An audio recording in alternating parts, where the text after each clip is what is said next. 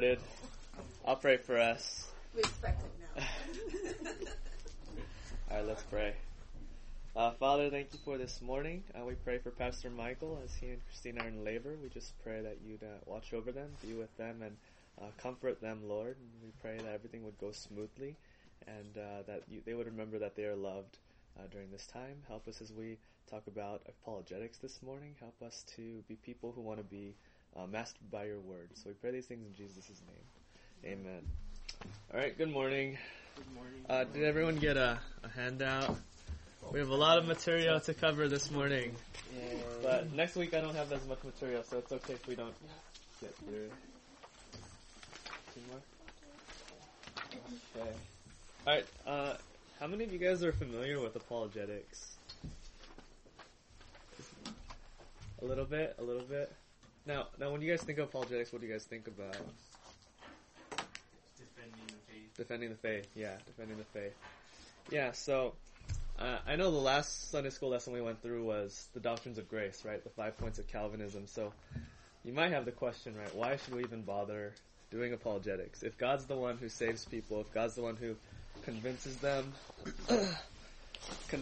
of His own truths, what's the point of defending the faith, right?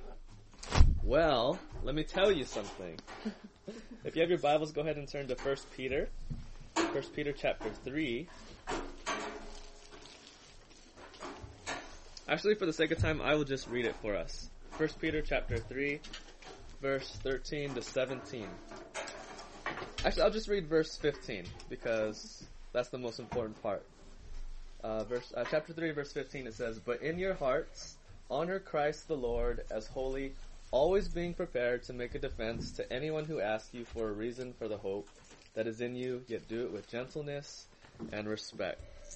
So it's not that God needs us to do apologetics, but here he's requiring us to do apologetics. So there's a distinction between what God requires and what He needs. And apologetics is something that God uses to bring people to Himself. So here in 1 Peter it tells us that we need to have a reason for the hope that we have, and that's what apologetics is here to do. Now, some of you probably are familiar with apologetics. You've sat in maybe Sunday school classes or seminars, and most churches, they largely do what's called classical apologetics, okay? Classical apologetics is the traditional way of defending Christianity, and I think when we go through some of these arguments, you'll be pretty familiar with them. So for an example, one way that classical apologetics seeks to defend the faith is by using evidence or by using logic and philosophy. There's these things called the theistic proofs. Have you guys heard of theistic proofs? Basically, proofs of God, okay? And one example, if you look down on the sheet, I gave you two examples, the cosmological and the teleological, okay? I think you guys are probably familiar with the cosmological. Cosmological basically argues that everything has to have a cause, right? Anything that begins to exist has to have a cause. And the universe began to exist, therefore it had to have a cause, and God must be that cause. So they're arguing from basic logic, right? They're arguing from logic that God must exist. So that's one way that classical apologetics has sought to defend the faith. And other ways they try to do it are by arguing for evidence for the Scriptures. The New Testament is a good example here. Now, because people might think, okay, maybe you can argue that there was an ultimate cause, and maybe that cause was God, but how do we know which God it is? So, classical apologetics, they want to argue for the God of Scripture. Now, people might be thinking, well, Scripture is such an old book. How do we know that Scripture is true? How can we take anything it says as authoritative and true? Good morning. Are there more? Okay. It's okay. So, in classical apologetics, what they want to do is try to prove the probability of the Scripture. Is it really legitimate? Now here, if you look at the sheet, under New Testament canon validity, here's some examples of how people have tried to show that the New Testament is a valid document. So if you look at, for example, look at Homer. Homer's Iliad, right? Homer's Iliad, see that where it says 500 years? That's the number of years between the original copy, the original writing, and the earliest copy that we have. So there's a 500-year span between Homer's actual Iliad and the earliest copy that we have. And we also see there's 643 copies of this. Okay? And there's 95% accuracy amongst those copies. But if you look at the Greek New Testament, you see that the amount of time between the first writings of the New Testament and the earliest copy we have is only 100 years. Right? So the likelihood of people messing up within 100 years is a lot less than 500 years. So that's one way they try to argue for the New Testament canon. Also, the Iliad has 643 copies. Or look at Plato. Plato, there's only 7 copies, right?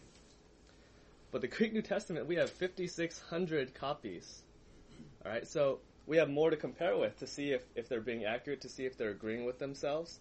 And so these are ways that classical apologists have used to say Christianity is valid, Christianity is legitimate. But my question this morning for you is this evidence enough? So we went through the theistic proofs.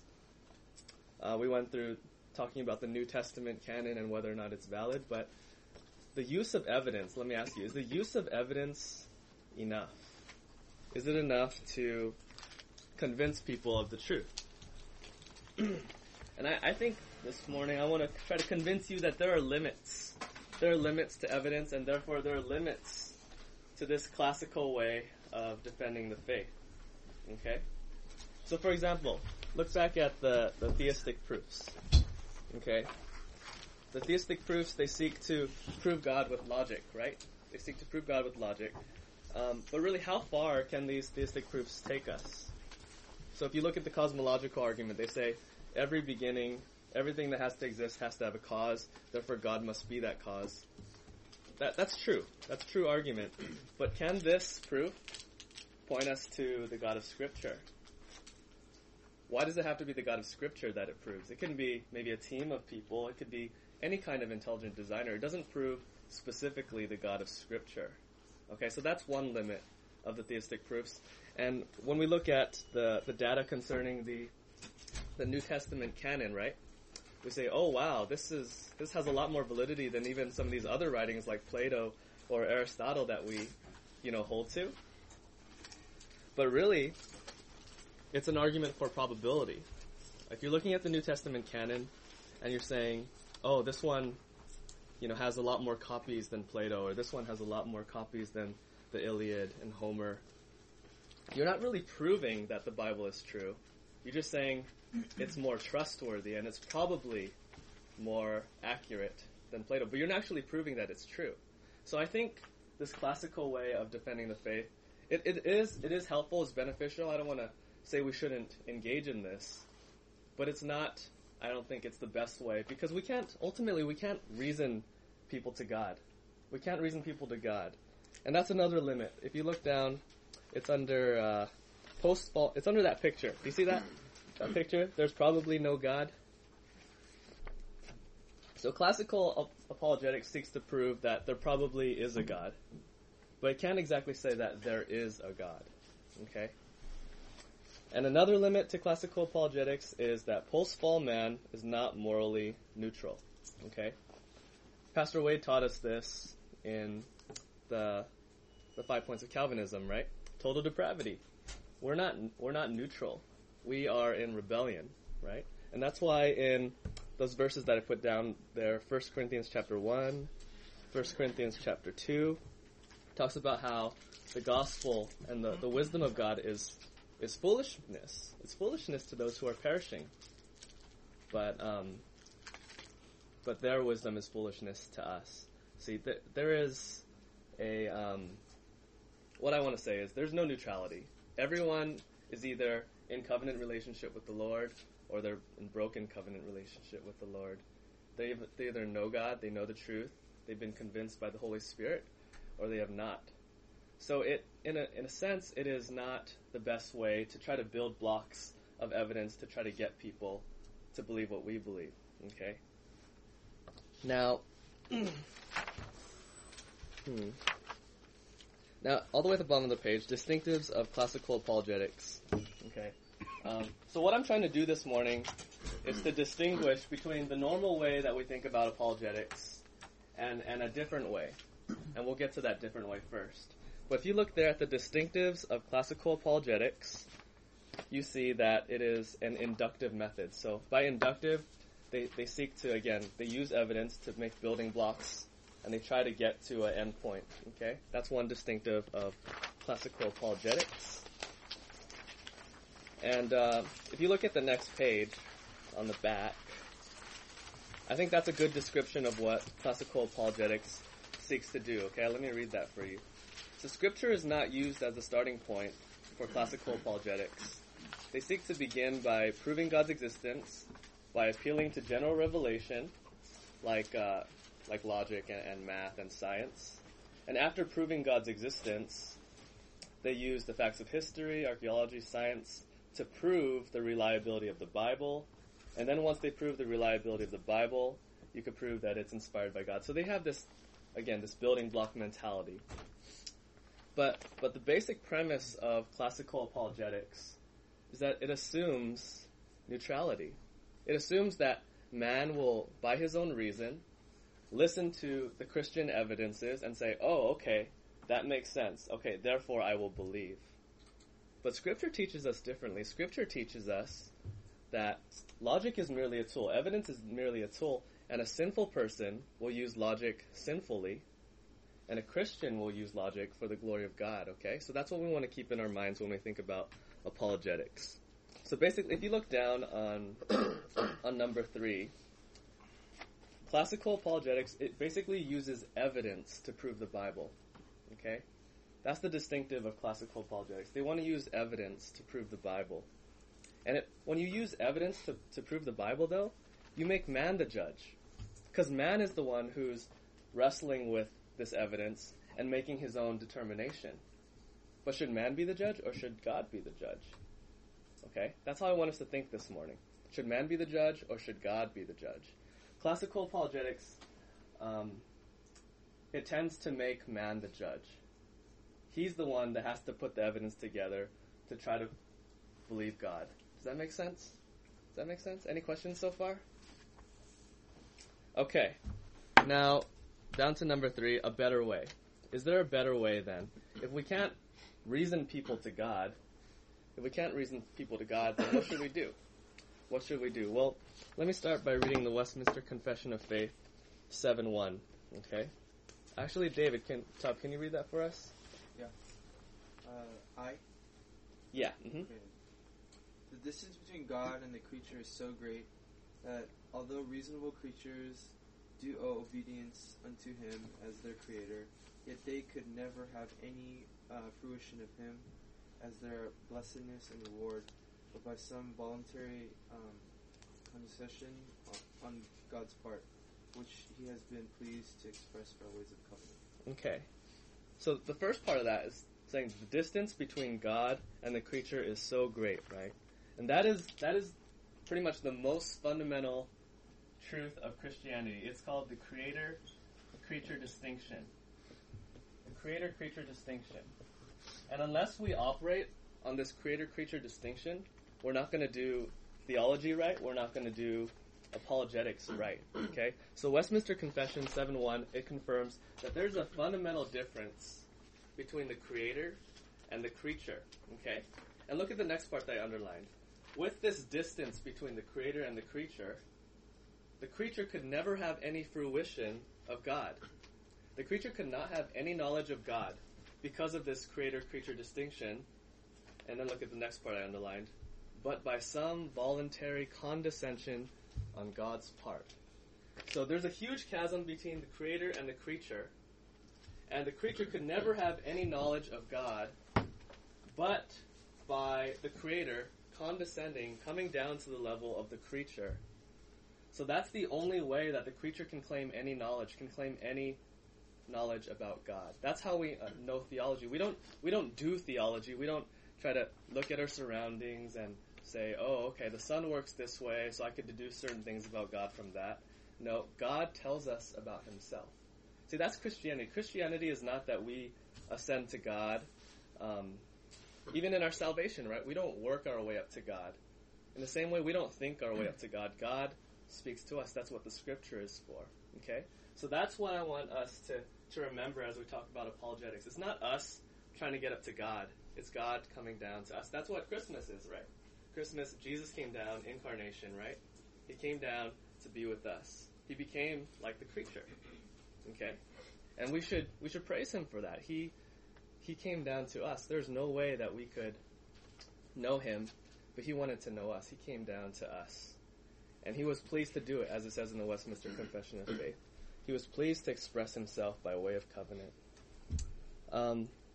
So now, we looked a little bit at the distinctives of classical apologetics. I said it was an inductive method, right? Think about the scientific method. You try to put together the pieces and reason your way up. We also said that Scripture is not the starting point, right? Evidence is the starting point for classical apologetics.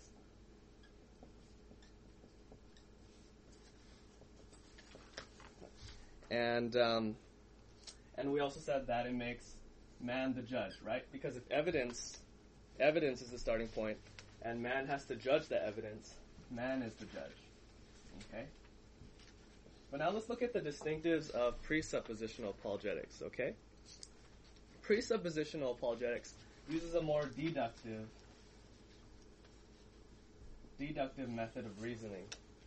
So in classical apologetics, they claim to start with a blank slate. Man is completely neutral, and he just needs more and more information to get his knowledge of God.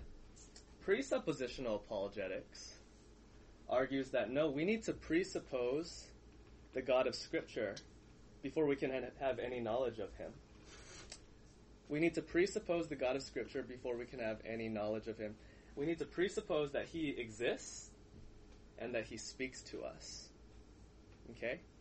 We need to presuppose that he exists and he speaks to us, and from that, we can then begin to deduce other things about God, about theology, about the Scriptures. Now read with me under deductive reasoning. So, presuppositional apologetics presupposes the truth of Christianity and Scripture, and it shows that you cannot make sense out of logic, moral values, science, and the intelligibility of the world unless you first presuppose the truth of Christianity and Scripture. So, presuppositional apologetics doesn't assume that man is a blank, clean slate. Presuppositional apologetics assumes that man is already prejudiced in his heart. Man is already biased, right? And that, again, that's what Pastor Wade taught with total depravity.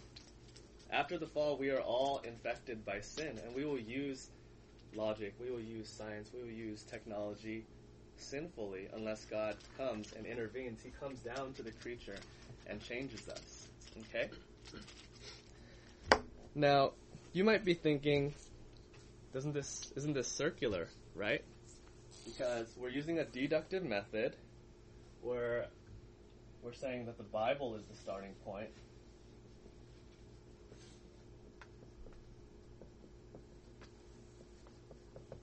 And when we say the Bible is the starting point, we're saying God is the judge, right? Because the Bible is God's word, so God is the judge. But isn't that circular, right? In that little picture I put in there with that circle. You see that? Isn't it circular to say that the Bible is the Word of God because the Bible tells us so? The Bible is infallible because it is the Word of God, but because it tells us so, right? It's circular. Presuppositional apologetics is often accused of being circular, and frankly, it is. I will admit that presuppositional apologetics is circular, okay?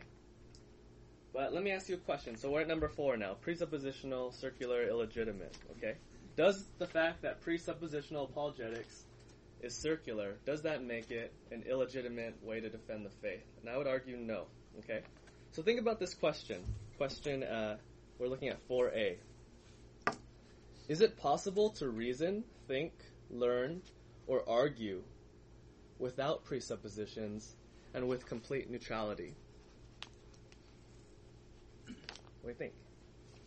I don't think so, right? look what I guess I wrote it down there right there. If you say yes to this question, you're already presupposing something, right? If you say yes, it is possible to reason without presuppositions, you're presupposing that it is possible to reason without presuppositions, right? If you say no, you're presupposing that it is impossible, okay? So either way, you're presupposing something, and I think that kind of just proves the point. We're all presupposing things when we reason. We're not reasoning in a vacuum, in complete neutrality, okay? We all have presuppositions. Are there any questions at this point? What if you look at both sides of like the yes and another? You know, so it's like, so like, you know, like you look at both sides of the coin. So you look at like each side of the argument instead of saying just yes and no, instead of just being like yes you can or no you can't. So I feel like when you say like presupposition, I'm getting kind of confused by it. So it's like you're going with like preconditions or like preconceived notions of what you think is true, right? So like, what if you look at both sides of the argument? You're not just saying like I'm right or you're right. Well, why can't we just make a hybrid of these? Yeah, so that is wise. That is the wise thing to do. If we're having trouble making a decision between two sides, we always want to look at both sides, right? But that, in itself, that attitude, that posture towards argumentation, okay, it presupposes that either side could be right. Do you see that? It presupposes that either side could be right. But as Christians, we know that the Bible is the absolute truth. We know the Bible is the absolute authority, so we can presuppose that the Bible is the absolute truth. Does that make sense? Oh, yeah. So it's always... You're asking like a rhetorical question. Yeah. So it's always going to be circular. What's up, Chewy? So it seems like your argument is that in order to get rid of bias, personal bias, or whatever, we have to look at the Bible as the starting point, correct? But even that is not getting rid of bias, because our bias is Scripture. Right. So what I'm saying is it's impossible to be unbiased. But we want to make sure that our bias is the Scripture. Right. Yeah. And we do that by being in the Scripture. By being in the Word. But couldn't you argue that people can interpret Scripture in their own ways too? For example, like Westboro. Yeah, exactly. That's a great point. So, for example... Oh, sorry. Go ahead. No, I'm done. So, for example, I have a friend. He, last summer, converted to Roman Catholicism. Okay? Roman Catholicism teaches that the church is the sole interpreter of Scripture. Okay? The church is what interprets Scripture. So really, they're giving the church the authority over the Scripture. Okay? Here at Indelible Grace, we are what's called Reformed. We uphold the Westminster Confession of Faith. Okay? The Westminster Confession of Faith was a reaction to the Roman Catholic Church. Now, how do you get around this, though? I mean, it would seem like Chewy says that you have to have an interpreter, like people interpret the Scripture. What the Westminster Confession of Faith says, I think I have it down on the last page. Westminster Confession of Faith. Look at number 3. Okay. Do you see that? I underlined it. Number 3. The infallible rule of interpretation of Scripture is the Scripture itself. Okay. So, while the Roman Catholic Church says the Church interprets the Scripture, what we believe is that the Scripture interprets itself. Okay. So, I know you might be saying, well, we still have to interpret Scripture. and it is, like I said, presuppositional apologetics is circular, but the question is, which circle are you operating within? Okay. The Roman Catholic Church has serious flaws because they elevate their church's tradition to interpret the Scripture, but I believe, interpret the Scripture the way that Scripture allows us to interpret it. Okay, it is a circular thing, but I think a good way to articulate it is, Roman Catholics interpret the truths of Scripture, but I believe Protestants recognize the truths of Scripture. Okay, and I think that's the big difference. We don't get out of it what we want to get out of it. We just merely recognize it. We let it speak to us. And I know it is sounding like a subjective thing. But at the end of the day, you can only have one authority. It's man or it's God. Okay? The Roman Catholic Church, it is man. It's the Pope. For us, it's God speaking through His Word. So we need to presuppose that God is able to speak. Okay? We need to presuppose that the Creator is able to speak to the creature. Okay? And if we presuppose that biblical truth, that the Creator speaks to the creature, we can have confidence that Scripture is the infallible interpreter of itself. Does that make sense? I know it doesn't completely get us out of the conundrum, but I think that's the biblical way to think about knowledge and theology and the interpretation of Scripture. Any more questions? Okay. Yeah. When you say Scripture interprets itself, do you mean like for each individual? So people reading Scripture will have like a different, get something different from everyone else? No, I mean there's one truth. There's one truth in Scripture. So you don't. It's not like Chewy will come to a passage and then I'll come to it, the same passage, and we'll say this is teaching a different thing. One of us is going to be wrong. Okay. Yeah. And how do you know who's right? Because you're letting Scripture speak for itself. Mm-hmm. Isn't it by each individual? It speaks. Yeah. Well, that's what systematic theology is for. We look at the rest of the Scripture and see if Chewy's interpretation is more in line with the rest of Scripture, or is my interpretation in line with the rest of Scripture. Does that make sense? Yeah. So it's all about context, looking at the whole canon. Thankfully, God didn't just leave us with one verse, He left us with a whole bunch of stuff. And it is sufficient for everything that we need. Does that make sense? Yeah. Yeah. I understand your concern, though, and I feel like, it probably doesn't get around. A non-Christian would definitely not be satisfied with anything that we're saying here, right? Right? A non-Christian would not be satisfied with anything that we're saying here today. But we can't forget that the non-Christian is living in unbelief. They're not neutral. They're calling us and saying, hey, you guys need to come over to this supposed neutral ground, but they're presupposing that there is a neutral ground at all. Scripture teaches you're either in belief or you're in unbelief. So you use reason, you'll use Scripture in an unbelieving way, or you'll use Scripture in a believing way. The difference is the Spirit has worked in the believer, the Spirit has not worked in the unbeliever. Okay? So, any more questions before we go on?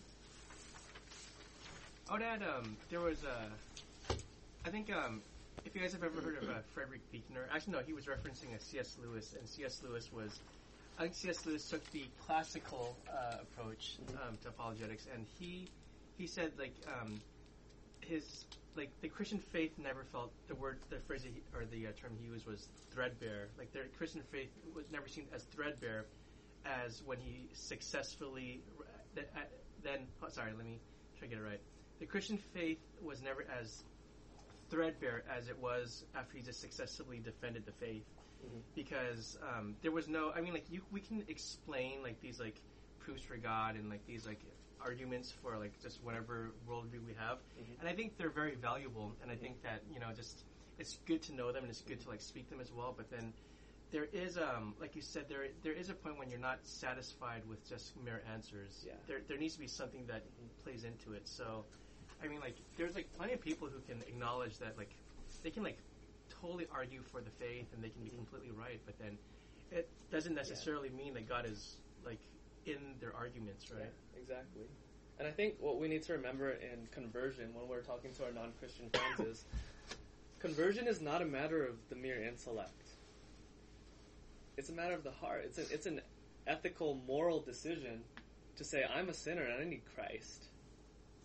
That's what we want to get them to at the end of the day. We don't want to get them to a point where they're like, okay, what I believe doesn't make sense compared to all the evidence out there. We want to get them to a point where they're realizing that they have been in rebellion against their Creator, but that there is a Savior for the creature. Does that make sense? So it's not just an intellectual assent. It's a moral, ethical posture that we're striving to get these people towards. And like Pastor Wade taught us through the doctrines of grace, the 5 points of Calvinism, Only God can make that change in people's hearts. The Holy Spirit has to do that. Okay? Now, so we covered a lot more ground and not in the order that I had planned, so that's fine. Go to page 3 with me. So like I said, it's a matter of faith. Everyone has presuppositions. The question is, what are your presuppositions? Is your presupposition Scripture, or is it your own reason? Okay? Either way, it's a faith.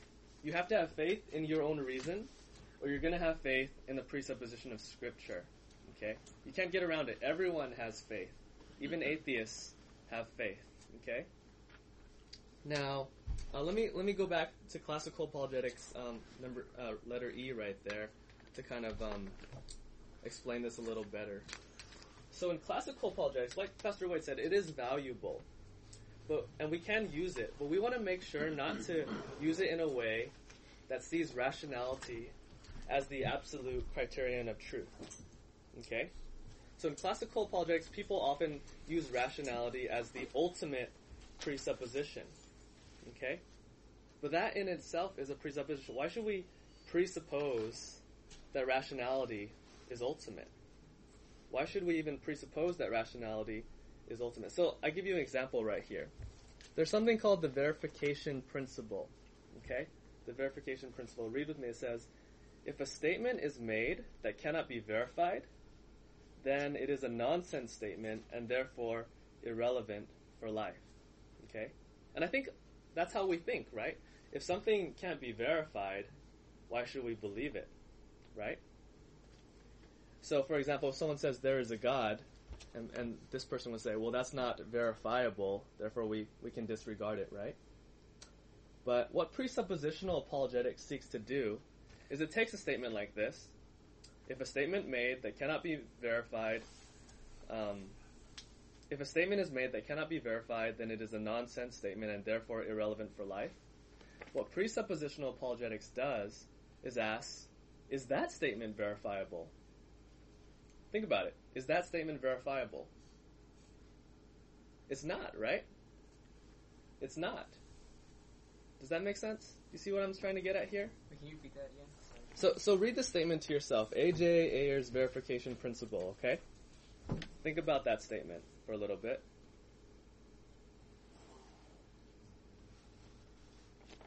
So it's saying anything that we accept must be verifiable, right? Basically, that's the statement it's making. Anything we accept has to be verifiable. So any other statement that is not verifiable, we should disregard, okay? But this guy's statement that we should only accept that which is verifiable, is that statement verifiable? It's not. It's not. It's not verifiable, right?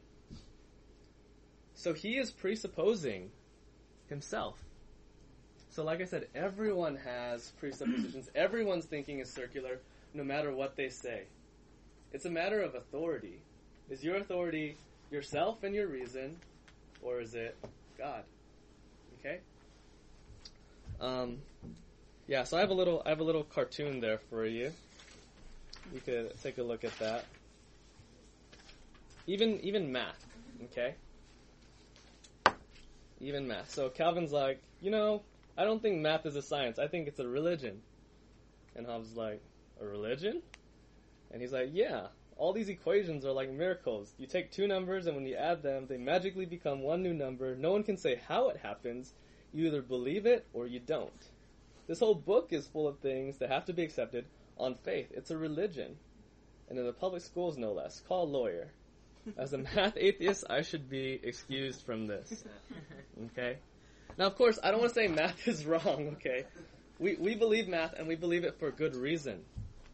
But my question is, why do we believe 2 plus 2 equals 4?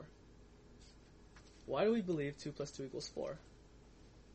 I think most of us would just say, it just does, right? It's always been that way. It just does, okay? And that's all that the atheist can say. They can only say that it just does, okay?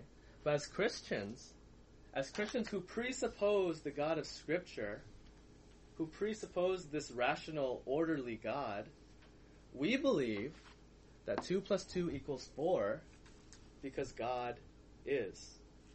Okay? For the person who does not believe in God, they have no reason to believe 2 plus 2 will equal 4 tomorrow. What are the chances that 2 plus 2 will equal 4 tomorrow for the non-believer? They know in their soul that it'll equal 4, but they can't explain why. Okay? They know in their soul that 2 plus 2 will equal 4 tomorrow, but they can't explain why. But the Christian believes in a God who holds all things together, right? It says, in Christ all things hold together. That's our God. Our God is the reason that 2 plus 2 equals 4. Okay? I know it's kind of abstract. Kind of abstract to wrap your heads around, but that's the presupposition of Scripture. So because of this God, because this God exists, 2 plus 2 equals 4, so the reason that rationality or reason even work at all is because God is rational. Okay? That's what I'm trying to get to. And because God is rational, then we can use reason. But first we must trust that Scripture, that the God who speaks, is of higher authority than reason itself. Does that make sense? They will not contradict because God is a God of reason and rationality. But reason and rationality are only what they are because of who God is. Okay? We need to presuppose God first. He's the ultimate. Okay? Now, let's go to the end. Okay? How much time do I have? Okay. Now, when we talk about presuppositional apology, we're going to talk about the method and how to apply this to people and even to ourselves next week. Okay? But here are some things that I want us to understand about the method. Okay, there are some presuppositions of presuppositional apologetics. Okay, there are presuppositions for presuppositional apologetics. It only makes sense. And the first is, like I've been talking all day, the authority of Scripture. Right? Can someone read for me 2 Timothy 3, verse 16? Or maybe someone has it memorized. How do you make it memorized? All Scripture is Oh, good he does. for teaching and blah blah blah. That's pretty good. Not on. Correction and reproof. Oh yeah, please. Verse 16. Mm-hmm. All Scripture is given by inspiration of God and is profitable for doctrine, for reproof, for correction, for instruction in righteousness. Oh, actually, we'll move on. That's fine. So all Scripture is inspired by God, or other translations say it's God-breathed. Scripture is from the very mouth of God, so Scripture is the ultimate authority. God even identifies himself with the Word, right? He says, in the beginning was the Word, and the Word was with God, and the Word was God. Speaking of Jesus Christ, right? God's Word and his being are interconnected, okay? So because God's Word is connected to who he is, God's Word is ultimate starting point, okay? And we have Westminster Confession of Faith. You guys can read that on your own time, but that is the crux of our faith. That is the crux of Protestantism, okay? I know we always talk about justification by faith alone versus justification by works, but really what started it was paying attention to the authority of Scripture. Right? Justification by faith alone means nothing if we don't first uphold the authority of Scripture. Okay? So that's the first presupposition of presuppositional apologetics, a high view of the authority of Scripture. Okay? Now, this next verse is very important. Okay? Let's go to Romans chapter 1.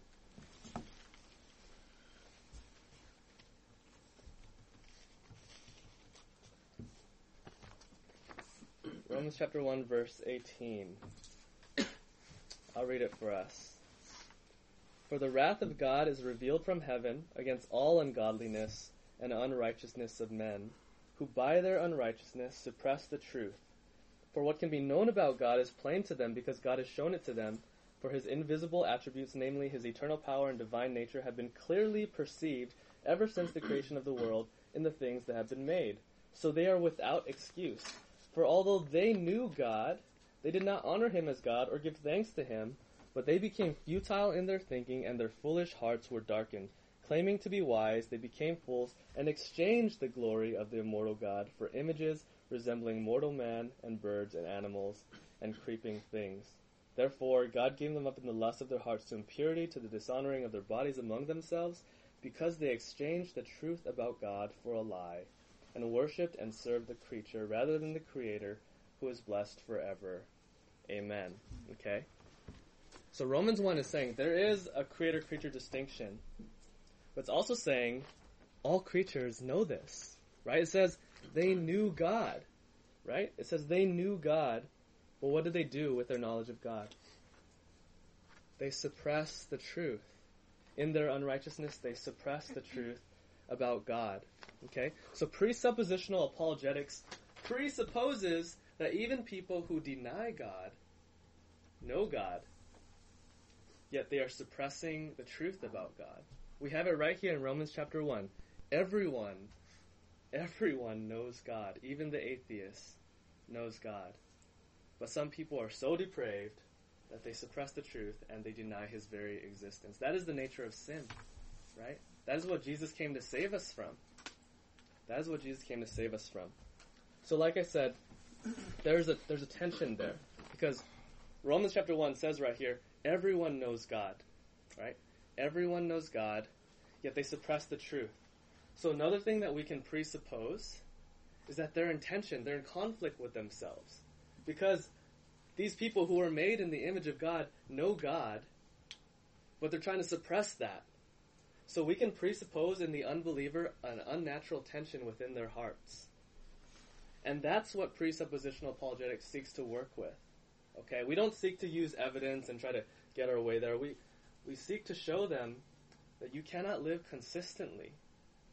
We want to push on that tension until it breaks. Okay? When the Spirit opens up their heart, we want to push on that tension until it breaks. We want to show them the inconsistency of their lifestyle and their worldview, and show them how the only way that they can live consistently, the only way that they can live without this tension, is if they embrace the God of Scripture, the God who came down in the person of Jesus Christ. That's what presuppositional apologetics seeks to do, and I want to show you guys how to do that next week. But I wanted to just talk about presuppositional thinking this week. Does that make sense? Do people have questions? Mm-hmm? What do you mean by everyone knows God? So like people like in like a far off village, someone who's never been preached to. Do you mean that they know God as well? Yes, they know God. So what does it mean by you know God? They know that He exists.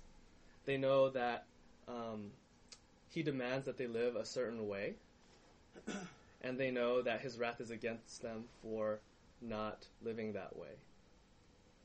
Okay, that's what Romans 1 teaches us. Okay, that's what Romans 1 chapter 1 verse 18 to 25 teach us. That His wrath is revealed against them, and that they are without excuse. They know this God, and in fact, they don't just suppress the truth about God, but they exchange the truth about God for a lie. That's what Romans 1 says. So they know Him, but not as a Christian knows Him. They know Him only as a God of wrath. But that's why we preach the gospel, because God is not just a God of wrath, He's a God of justice and mercy and grace. So when we preach the gospel, we know that they're suppressing this truth of a wrathful God in their hearts. But we push on that tension with the beautiful hope of the gospel in Jesus Christ. Does that make sense? Yeah. So they do know God. And I know it seems like nonsensical because, atheists will just say, I don't believe in God at all. Right? But what is our authority again? Is it Scripture or is it the experience of the atheist? Maybe he's convinced himself because of the suppression of truth that he doesn't believe in God. But Scripture tells us, he knows. He knows. And he needs Christ just like everyone else. Okay? So, classical apologetics is kind of more of a defensive apologetic. We're trying to defend the faith with evidence. Presuppositional apologetics is more of an offensive. We want to, like I said, push on that tension. Okay? And I want to show you guys how to do that next week. Okay? So, like I said, ultimately apologetics is not an intellectual issue. It's a moral one. People are in rebellion against God. And that's the sadness of sin. Okay? but we want to preach Christ to them, presupposing that Scripture and that Christ are our ultimate authority. Okay? Yeah. Any questions? No? Okay. Yeah.